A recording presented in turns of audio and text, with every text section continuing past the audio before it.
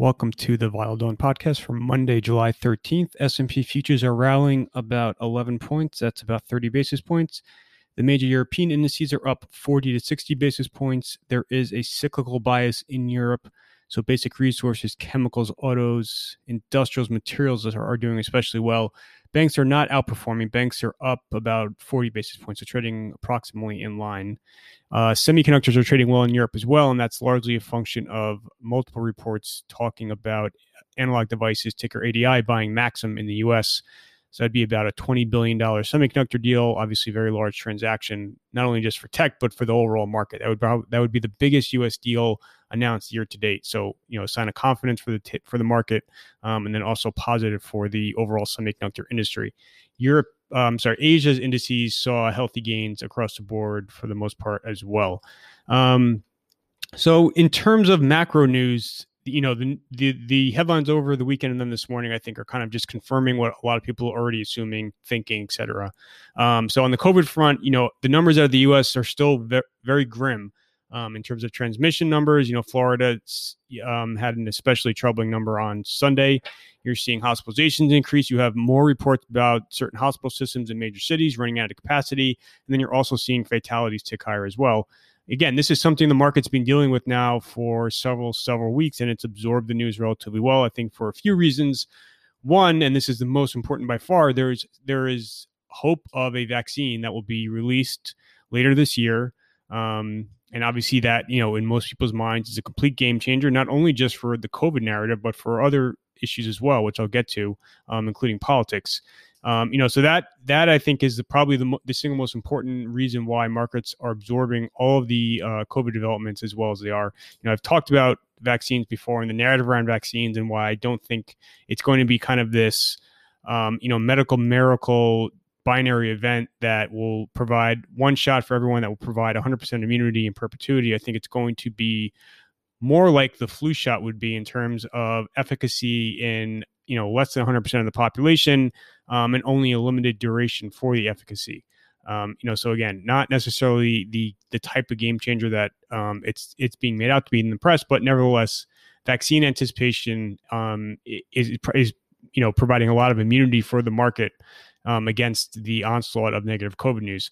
Other issues, other factors why the market is trading as well as it is, despite all the COVID news flow, has to do with the avoidance of wholesale lockdown. So you continue to see politicians around the country are implementing mitigation measures, but they are more surgical and targeted. You had the Atlanta mayor came out over the weekend, talked about how they're kind of downgrading their reopening to phase 2 to phase 1. More symbolic than anything else. A lot of these decisions really are the province of the governor of these various different states, not so much local officials. So the Atlanta news doesn't really, in my opinion, change much. The lockdown measure, you're not seeing the wholesale types of lockdown measures that you did in March and April. Again, a lot of cities and states are reclosing bars, restaurants, et cetera, but you're not seeing the entire kind of mandated shutdown of the entire economy. The lack of a resurgence in the Northeast, I think, also is one reason why the market is trading as well as it is. Especially New York City has avoided an increase in case numbers, although Cuomo continues to sound very nervous, just given what you're seeing in a lot of other states. He seems to be very fearful that this will eventually come back to New York. And then the mortality rates too are much lower than they had been in March and April, and so you are seeing fatalities tick higher.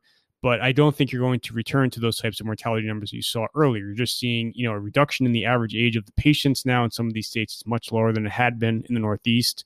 And I think the medical system is much more effective as far as treating is concerned. So for all those reasons, that's why the market is absorbing a lot of the news flow very well, even though, again, the news flow remains as bad as ever.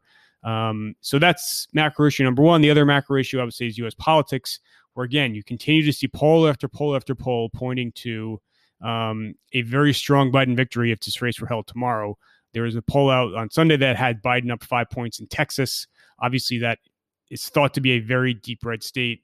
We'll have to see if that poll number holds up by November. But again, it just shows the enormous momentum that Biden has at the moment. Again, I think markets are assigning higher odds to Trump than the polls would suggest at the moment. And I think a lot of that ties back to a vaccine, the belief that a vaccine will be out by September, October. And that would obviously turn the race around and provide, a huge boost to Trump into November. So I think that's another reason why markets perhaps are a little bit more relaxed when it comes to politics. You also have seen Biden run a very kind of benign, uncontroversial, anodyne race, whereby, a lot of his policy proposals, to the extent he's even making them, are very vague. Like you saw last week on Thursday, where he made that economic speech. He's avoiding a lot of the more controversial ideas from the Warren-Sanders wing of the party. And I think he's kind of deliberately removing a lot of specificity from his statements and remarks, and letting Trump just kind of run against himself. So I think that's helping too. But if you read on paper the Biden policy platform, it is much more liberal than what Clinton was proposing in 2016 or what Obama implemented over his 8 years in office. So, I do think that if these poll figures do hold up going into October, I think, the market, I think should probably be paying more attention to the Biden polls. The numbers are real, and they do point to an enormous lead, much higher than Clinton was ever at in 2016. And then the third macro topic is just stimulus. So obviously stimulus is enormous. It's provided, enormous tailwind for the tape. At the margin, though, it is softening. So again, the U.S. fiscal cliff is coming up. The question is not whether there will be a cliff. It's a question of how large it will be. So the federal unemployment benefits, it looks very, very likely they will be cut. They probably will not be cut all the way to zero, but they will be reduced. And then to the extent there's another round of one-time stimulus checks, it's very unlikely they'll go to the same amount of people. Those will be means tested aggressively. A lot of Republicans have talked about sending them to people who only make $40,000 or less. So you will see a reduction in the consumer payouts. And then state and local governments are going to be a huge component of this next fiscal stimulus bill. If they are not given hundreds of billions of dollars in federal assistance, you will see cities and states around the country implement aggressive cost-cutting modes, and that will provide another headwind to growth. And then on the growth front, again, you are seeing a lot of the weeks-long onslaught of COVID figures, along with some of these more surgical mitigation measures that are being announced in terms of, lockdown steps, are causing growth to soften. You've seen this. It's not showing up in the official government statistics necessarily, just because, those are not going to move initially. They'll move kind of over the coming weeks and months. But you are seeing a lot of the real-time measures point to a softening in economic momentum. And again, I think that's something the market's not paying enough attention to. So all that aside, I think the big focus really is on earnings, and you saw this on Friday. I think there is a sense, there is some truth to this, that street estimates on Q2 are very, very conservative. They've been cut super aggressively. A lot of analysts are operating in the dark. Companies have not given a lot of guidance, and you saw this with economic data too throughout May and June, where you saw kind of big upside figures to street estimates. And I think people are assuming the same will happen on earnings, where you're going to have, a lot of upside surprises, especially on cyclical companies. And you've seen that. You've had a lot of pre-announcements out of some notable cyclical companies. On Friday, you saw, right when that Gilead news hit, you saw BASF, which is a massive global chemicals company, issue an upside pre-announcement. I think a lot of people will hope that Q2 earnings will look much better than the street. And that's largely because street estimates have just been cut too aggressively. So I think that is playing a big role in, a lot of the recent strength that we've seen. We've been really focused on COVID politics stimulus now for several weeks, for several months. I think that's kind of taking a back seat for the moment to earnings. Earnings will kick off today officially with Pepsi in the morning, but the big group of companies that are reporting will be banks. That starts tomorrow. I put out a big preview yesterday to the bank earnings season. I have a link to it in the piece today. And it's really, this earnings season overall is going to be a complicated one to kind of determine if companies are quote unquote good or bad. It's not going to be so much compared to the street print estimates. A lot of it's going to come down to tone, guidance on conference calls. So to the extent earnings ended on a positive note and management guidance suggests that we're past the trough and that you are seeing a kind of V-shaped type of recovery, that obviously will be received very well for markets. For banks in particular on Q2, I think you're going to see some ugly provision figures. If anything, I think the street estimates on provisions are too low, meaning that earnings estimates are too high. Giving a cursory look at the print forecast on provisions, A lot of them just seem too low given what we've seen and as far as economic data, the trajectory of COVID, and then management guidance at recent conferences. But again, if banks can guide to the reserve building process peaking in Q2 and then falling precipitously in Q3 going forward, that will certainly be a big positive.